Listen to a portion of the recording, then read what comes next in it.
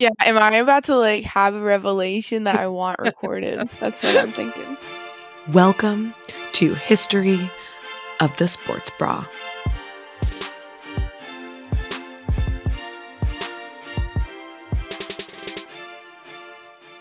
Hello, and welcome to a special episode of History of the Sports Bra. I'm one of your hosts, Sophie Segretti.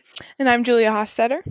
This is a special Black History Month episode where we're going to celebrate Black female athletes who have made huge strides in their various sports and do not receive nearly enough recognition. No.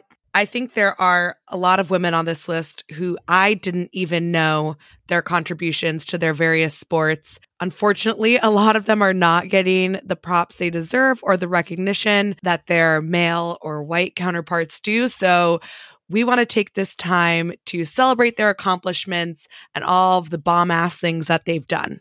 Yeah, and also, I just think it's important to say that this is not an all-encompassing list. These are just a few kind of come to the forefront of our minds, but there are so many Black female athletes that do not get their credit. And it's because of what's portrayed in the media a lot of times, you know, image is everything, and what people dedicate their time to, and us included. And I think that's something that both Sophie and I would admit that we can do better moving forward, is making sure that our sources and where we're getting all of our information isn't whitewashed or anything of that nature. Exactly.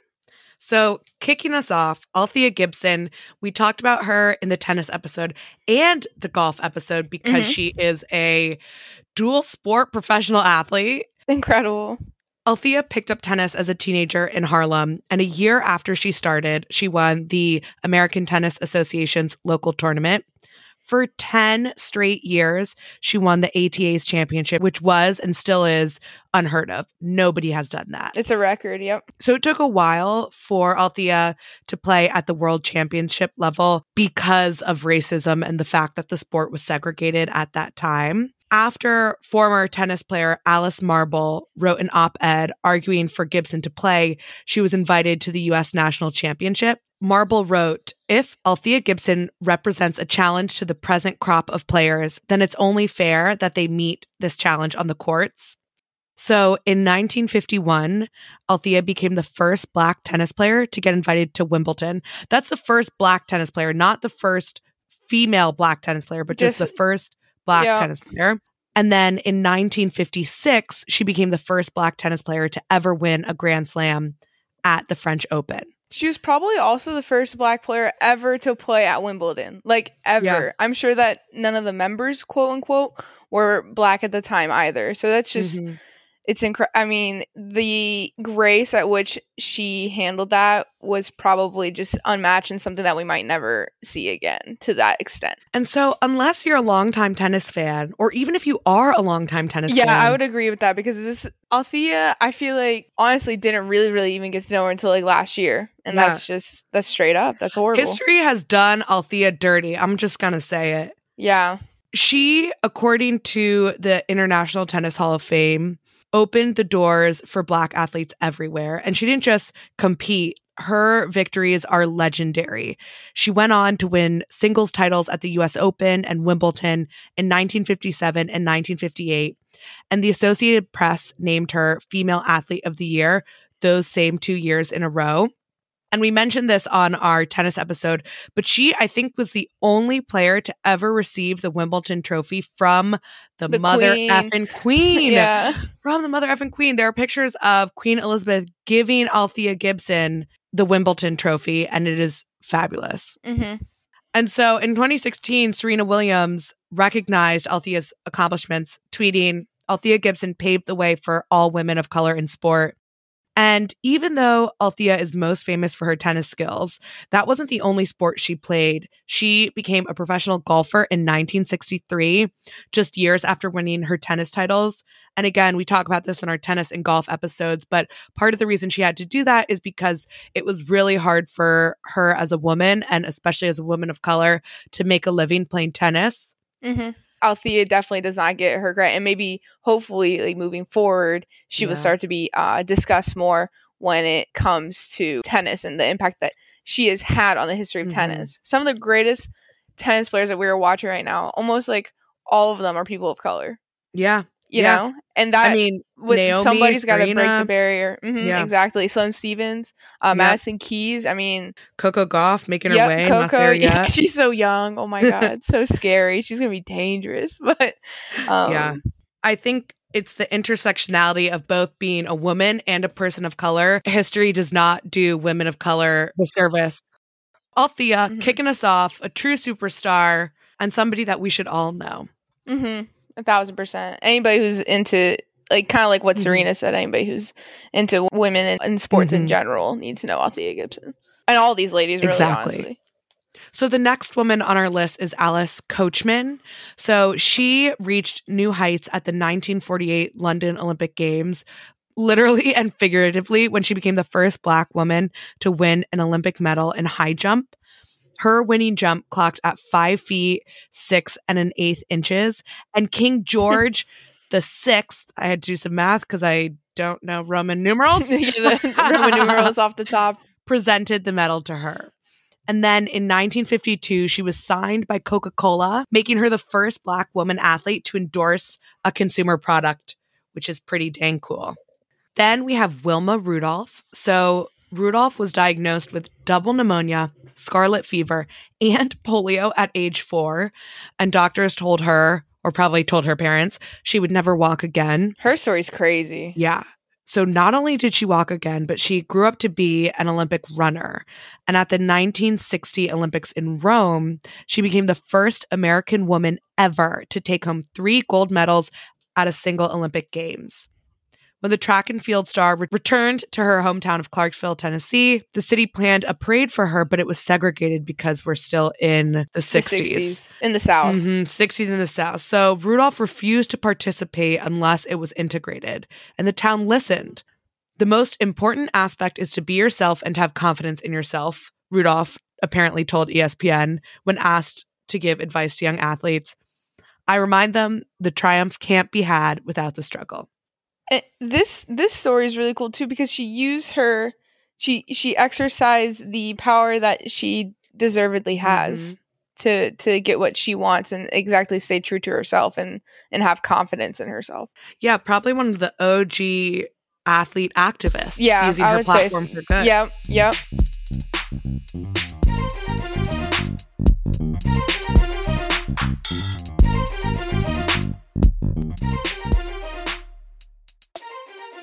Moving right along, then we have Debbie Thomas. So Debbie Thomas challenged the norms of figure skating when she famously wore a black unitard at the Olympics, which the International Skating Union had banned, which is like stupid. Kind of crazy. I hate that. But from everything I've heard about figure skating, they are very conservative. Yeah, conservative. Checks out. It just seems that they care about the way things were and conservatism in a way that is kind of nuts. Yeah, I'd agree. So in 1986, Debbie became the first Black woman to win a U.S. figure skating championships title. And in 1988, she was the first Black woman to take home a medal for the United States at the Winter Olympics. She often faced discrimination from judges and the media, who characterize her as angry and overly competitive. That's something the media still does. They do that with Serena all the time, all the fucking time. I can't stand the double standards, like incredible. That's I think one of the toughest barriers women face is, ambitious, competitive women are called angry, like too aggressive, crazy. Oh, that one Serena Nike ad, where it's like, if you are too emotional, they call you crazy. Oh, it gets me every time. Yeah, that is a really good ad. But so Debbie told the New York Times in 1998, if I say I'm going to do something, I'll do it. It may be ugly getting there, but I'll do it. A lot of people think they want to do something, but when the going gets tough, they just don't have the will to stick with it. She's got the perseverance. Especially because it's such like a lonely sport. Yeah, you don't have a team. Yeah, who like don't have a team or like can't really make that bond with anybody else. Like these people are all alone and kind of like defending themselves, and they shouldn't be, but they are. Yeah. So then we have Sheryl Swoopes. We've talked about Sheryl in our basketball episode because she is a basketball phenom. So when the WNBA was first founded in 1996, she was the first player to be signed. She played for the Houston Comets and received 3 MVPs from the WNBA and won the WNBA champs 4 times. She also took home 3 gold medals at the Olympics in 96, 2000, and 2004. She was affectionately nicknamed the Michael Jordan of the WNBA, and she was also the first woman to have a shoe named after her, which, again, we talked about so on our cool. basketball episode, and it's a good-looking shoe. I'm not even going to lie. I mean, the accomplishments that she had at the baby steps of the WNBA to come out the gate and dominate the way that she did compared to her competition, I mean, it just kind of shows how athletic and how natural she probably... I would love to watch it live, like the natural... I know. Just confidence that like reeks from people who are so great at what they do. Yeah. Speaking of people so great at what they do, Laila Ali. So she's the daughter of boxing legend Muhammad Ali. And Laila grew up with some big gloves to fill. She apparently told the New York Times in 1999 that he's naturally going to see himself in me, but for the first time, I think he can actually see that this is my child when she began boxing. So at 23 years old, she became the first woman to headline a pay-per-view boxing event when she faced another boxing legacy, Jackie Frazier-Lyde. I'm sure I did not pronounce that correctly. So Laila retired in 2007 with a 24-0 record and has been working as a television personality ever since. I think somebody was challenging her to come out of retirement recently, but I can't quite remember. So she's probably like, well, I guess she's like Floyd Mayweather's age. She could probably do it. Yeah. You know, like, I mean, maybe she could. Like, some people are just so, you know, I don't know. They're just so meaningless. Again, Serena is like the first example that comes to mind. But Roger, you know, they can do it at like such an old age, compete at a high level. Yeah. And maybe she just, you know. You know who it is? It was Clarissa Shields, who I love. Clarissa Shields is like a young boxer / MMA fighter. Okay. A young Black woman. She's so funny. I'm a big fan of Clarissa Shields. And she said, was it like serious? Really, no. I don't think so. Okay. She says that she wants like Laila Ali to challenge her, and that she's all bark and no bite. That's like, funny. Yeah, so she's just like poking it in a playful way. I like that. I think Clarissa Shields though might be like 15. Oh, she's 25. Oh, never mind. Wow, you're 10 years off. Wow. I'm sorry, Clarissa. Oh, it's all good.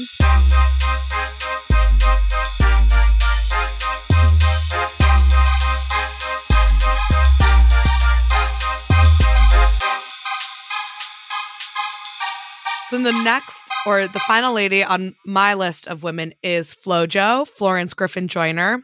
This is another person who I did not know until Serena not only tweeted about her, but at the Australian Open this past couple weeks, Serena was wearing a custom cat suit in the style of FloJo. With the one long leg, one short leg, and then like I think it's long sleeves. Yeah. Mm-hmm. Yep. So FloJo made her mark in the realm of track and field, specifically during the Olympics from 1984 to 1996. She is the fastest woman of all time. She set world records in 1988 for both the 100-meter and the 200-meter, and they still stand today, 30 years later. And aside from her running success, she was well known for wearing really stylish tracksuits and having long, bomb-ass fingernails. I looked her up. I highly suggest you do. She, kind of like Serena, is always pushing the boundaries with what she wears when she was running.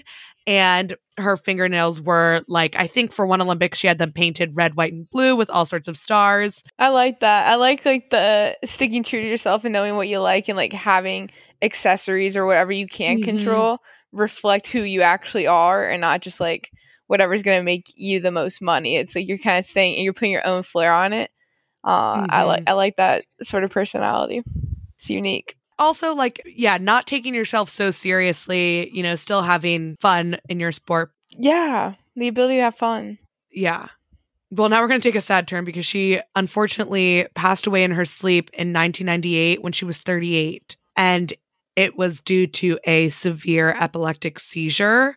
and she had some condition that made her subject to seizures. And so it's a really sad story. She had retired from running at that time, just a bright light who left this world a little too soon. Yeah, and I couldn't say it any better myself. It's just a shame. It's a shame when someone who's got like such a great personality, is really making an impact on the world, goes too soon. Yeah. The other thing I'll say about FloJo is that she is often not spoken about and discounted because when she made her world record runs, there was a lot of talk about whether she was abusing performance enhancement drugs, probably as we see with, I think we've seen it most recently with Caster Semenya, the runner. Yes, the runner. Where she's too good, and so they think that she is like abusing something because it's just like she's that good at it. Yeah. But all of her tests came back negative. There's no proof of it. It's not like the tests were bad because there was somebody else, some other runner at the time, I don't remember who, but he tested positive for performance enhancing drugs. So it's not as though they were bad tests. And I believe in like some of the races after she got the world record was coming like close enough that it was, wasn't just a fluke or an error. Yeah, exactly. It's not like it was because she could repeat the performance in the same setting. But I think it's sad that is something that people it like tainted her legacy unduly so. Miracles exist in people every day. Yes, exactly. Nobody's accusing Tom Brady of anything like this. I know. Yeah, sometimes it's just like, goddamn. Okay, so.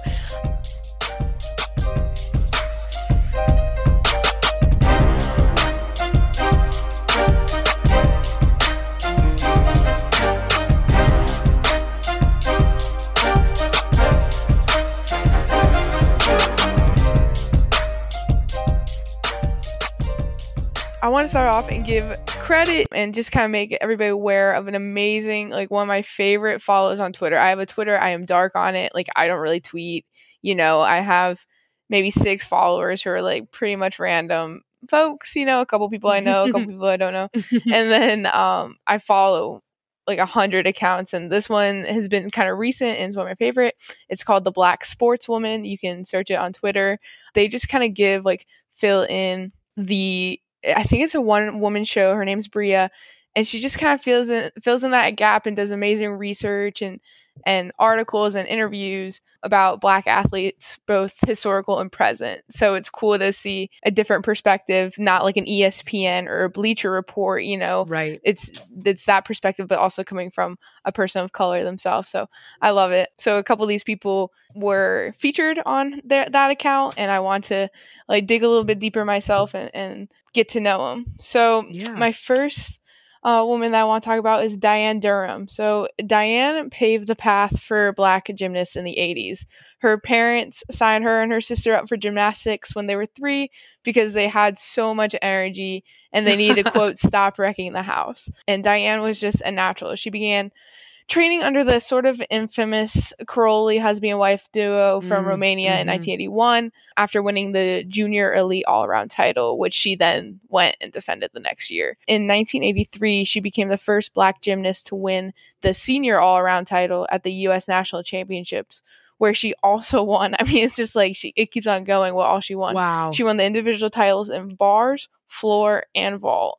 So 4, all around plus 3 of the, I think 4 events, right? So later that year, she beat out Mary Lou Retton for the first all-around title at the McDonald's International Gymnastics Championship. And she was, just for like context, Mary Lou Retton is the first American to ever win all-around gold medal at the Olympics. She did in 1984. But sadly, kind of a real tragedy, a string of injuries, and some administrative garbage from the U.S. Olympic Committee or USA Gymnastics, one of the two, prevented her from competing at the 1984 Olympic Games. So basically, in short, like she got injured and couldn't compete or finish an event. It was like an international gymnastics event. I don't want to butcher it if I don't know. And then so when she was going to make the team, she finished 6th, and they take 7 to the Olympics, and the Karolyis even fought for her to go, but the U.S. gymnastics, or Olympic committee said that she can't go because she didn't complete that one event. So it was just kind of like bullshit. Like, you can't make an exception to your own rule. Yeah, come on. When it's clearly like she deserves to go. So she ended up retiring from competition in 1985, but it's not all lost. She began coaching gymnastics herself, so she kind of was able to use the incredible gift that she was able to pass it on to the future generation and create a space for Black gymnasts in America, female gymnasts. And there's this really cool video. I'm gonna butcher the pronunciation, but I want to include it on the site. First name I think is Thanjewe. She cut together, it's like 6 minutes long, of Black elite gymnasts from Diane Durham all the way up to Simone Biles. Gets like cuts from just before their routines began on each sort of event, like each 4 of the events, and it's kind of like the look of Laurie Hernandez is in it, Gabby Douglas is in it, Diane Durham's in it. It's a really cool kind of like artistic thing that I found. So we'll put that on the website. I like that. I know, it's really cool. It's 6 minutes, it's kind of long, but it's worth a watch. The next woman I want to talk about is Crystal Dunn. So she is kind of like a present star. She's a current U.S. Women's National Team soccer star, and she just got traded to the Portland Thorns club team for NWSL. So she hasn't played for them yet, but she is a Portland Thorn. So that will be, I think her and Becky were both traded there in the past trading season. So that'll be a fun team to watch. So she is a complete star on and off the pitch, absolutely dynamic soccer player. She plays both defense and forward. She plays forward for club a lot of times, but defense with the U.S. Women's National Team, which is just impressive. And she's definitely kind of like the workhorse of the team, kind of like the engine. But besides that, she's just a leader and advocating for systemic change across this nation, up and down, all around, which is definitely needed. In a recent interview by the Black Sportswoman, she said that she wants 2021 to be the year of Black women in soccer, and she wants to advocate for others, but arguably more importantly herself, which I think is really important for people who want to pave the ways and not lose themselves and stay true to themselves and find out who they are as well. So I like that kind of like motivation, self-care part of it. And one quote that I feel like speaks volumes is this quote: "This year, I really hope that I can feel and live my most authentic self, because I think for a long time I was just happy fitting in," end quote, which I feel like is just important. It's like a step in the right direction. I'm so excited where like as this confidence kind of grows in her, where she's going to take it and what she's going to set her mind to, because I think that she can really shape and change the world. So I would personally keep an eye on moving on, for like any interviews or conversations that Crystal has moving forward, because she's going to be a leader and create that monumental positive change. And I really hope U.S. soccer is really bad at kind of like the whitewashing that I was referring to. I really hope that they can make her, and like it starts from the bottom up, like even just those little placards or graphics that they put out, including more of the people of color on the team. It's very simple because many of the new and up and coming players and even established players like Crystal Dunn and Lynn Williams are so good, but I feel like they're just never featured. So Crystal, and I want to link that Black Sportswoman interview too for Crystal Dunn. Yeah. Throw it all on the site. Let's go. Turn me up. So next I want to talk about Vonetta Flowers. So she was born in Alabama. This is just funny. I mean, she ended up becoming the first Black woman to win a gold medal at the Winter Olympics in bobsledding. I mean, that is like incredible from Alabama. Like I didn't even know that there were really even hills in Alabama, like her story is so cool. So she was a standout star on the University of Alabama Birmingham track team as a sprinter and a long jumper. And at first she had Summer Olympic aspirations in that track and field area, but they kind of faded due to injury. And this kind of funny, sweet door into bobsledding opened up, and she found success in it almost immediately as the brake woman. So like the person in the back, it's like a little 2 tandem thing, and she's the person in the back. In 2002, her and her partner Jill Bakken won the gold medal. So she was the first Black woman to ever win a medal at the Winter Olympics. So cool, a gold medal. Dang. So the backstory that I was talking about, like how that door opened, is super funny, and I would recommend reading like her perspective on her personal website. So in short, her husband Johnny like found a flyer that encouraged track athletes to try out for the US bobsled team and joked with her enough to convince her to accompany him to try out. Well, he ended up pulling his hamstring. So she just completed the rest of the tasks for him and did so well that they were like, you're on, like you're going to be on it was the inaugural event in 2002 for women's bobsledding. So they won like the first gold medal for the event as well, which is really cool. Yeah. And it's just so funny. Johnny, who would have thought that like a simple flyer and him just seeing what else is out there, because he was also a track star, lead to that.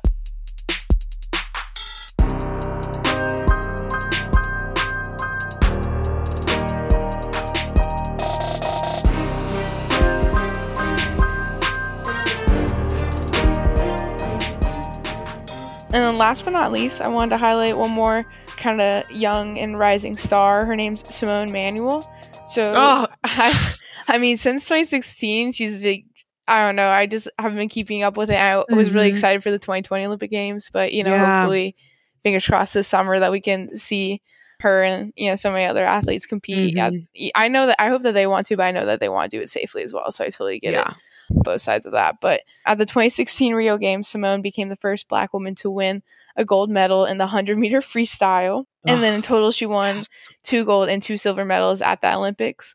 She also had a prestigious career at Stanford in swimming and diving. She turned pro in 2018, so she forewent her final year at Stanford. But one quote for that I really like is this quote: "I would like there to be a day where there are more of us and it's not Simone, the Black swimmer, because the title Black swimmer makes it seem like I'm not supposed to be able to win a gold medal or I'm not supposed to be able to break records."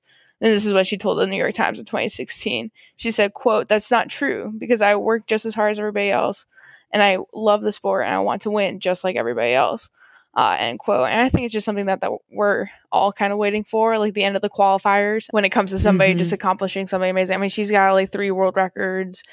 Yep. However many medals from the Olympics. Like it's impressive. And I don't even think that she was the first Black woman to win gold in the 100-meter freestyle. I think she was the first Black woman to win a gold medal in swimming. In swimming? Oh my God, I didn't know that. I'm pretty sure. Let me just double check that. I think so too. I didn't want to say that and like not be true, but like I had that feeling that. Yeah, she's the first. Oh my God, Black woman to win a gold medal in an individual swimming event. Okay, so like not like the they do like those 4x stuff. That totally makes sense. Yeah, the relays. Yeah, it's funny that you brought this up because she, like, as a swimmer, I am a huge Simone Manuel fan. And actually, like, her winning, like, 100-meter freestyle is so fast that the competition is often all within, like, a half of a second of each other. Yeah, exactly. There's rarely a true leader. And I think she actually tied for gold. Yeah, it's like a really emotional. It's one of those things where they had to like slow down and do the bang bang. Yeah, I would suggest I'll put it on the website just because it's such a packed field. I think you have no idea where you have no idea where you stack up against, because you don't even have like time to look because there is just not that much time in the event. Right. And so the look on her face when she like turns and sees the scoreboard and that she won is something of just, it's pure. It brings tears to my eyes. I'm just like, wow. That's incredible. Yeah, Simone Manuel, man. I love it. I love moments like that in sports. It's something that everybody can relate to on some like primal level or something. I don't know. No, 100%. Because everybody has a time where you've like really accomplished something, done well. Yeah. And you're surprised at yourself. And that's what that is. But it's like times a million because she's like an athlete.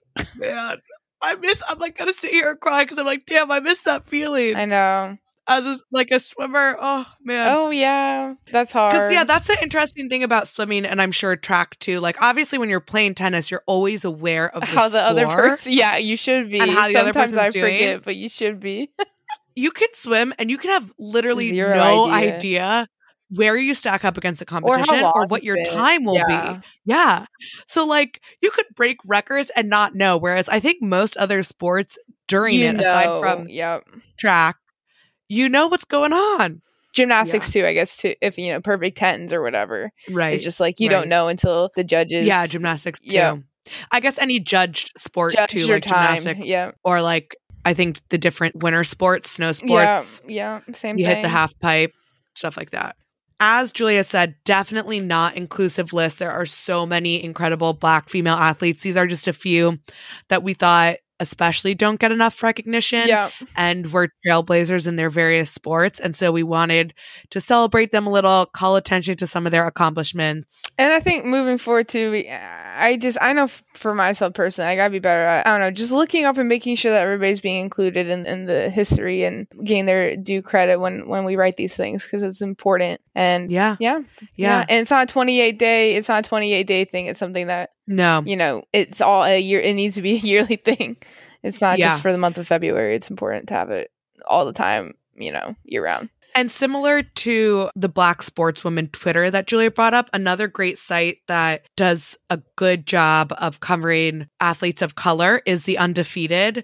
So I'd say it's kind of similar to Bleacher Report or The Ringer, where there's also stories about culture, but it's mainly exploring the intersections of race, sports, and culture. So if you go to the Undefeated homepage, it's highlighting lots of Black athletes, and so that's another great site to go to make sure you're getting the full coverage. Yeah, I just think too, like, it's important to get from like sources who are also like people of color. Exactly. Well, happy Black History Month. And the celebration, we gotta keep on doing it. Gotta keep celebrating. Gotta keep working. And I guess that wraps up this special episode. Keep on the lookout for more stuff in the pipeline. Instagram. Who knows what we have next? Yeah, follow us on Instagram. From the History of the Sports Bra team, we want to wish you a good night. And play hard. I love that. So cheesy. It'll never not be funny. Yeah.